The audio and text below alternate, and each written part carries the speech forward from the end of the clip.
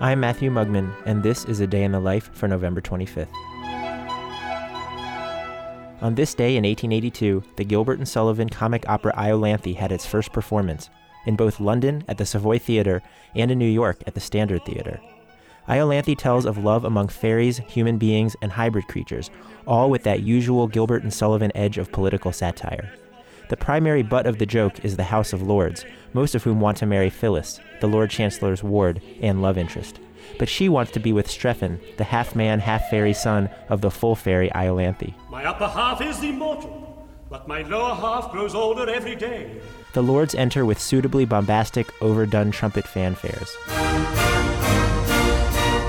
And the Lord Chancellor outlines their top-down legal philosophy. The law is the true embodiment of everything that's excellent. The Lords even offer a heartfelt plea for Phyllis to just give the rich a chance. Not treat with virtuous scorn the well-connected. And before all is resolved, a classic Gilbert and Sullivan patter song has the Lord Chancellor describing in painstaking detail the night terrors that result from his unrequited love for Phyllis. With Iolanthe, Gilbert and Sullivan were off and away. It was the first opera to open at the Savoy, the theater that would see the premieres of the remaining Gilbert and Sullivan ventures, including that monumental triumph of their later years, The Mikado. And the rest, as they say, is history.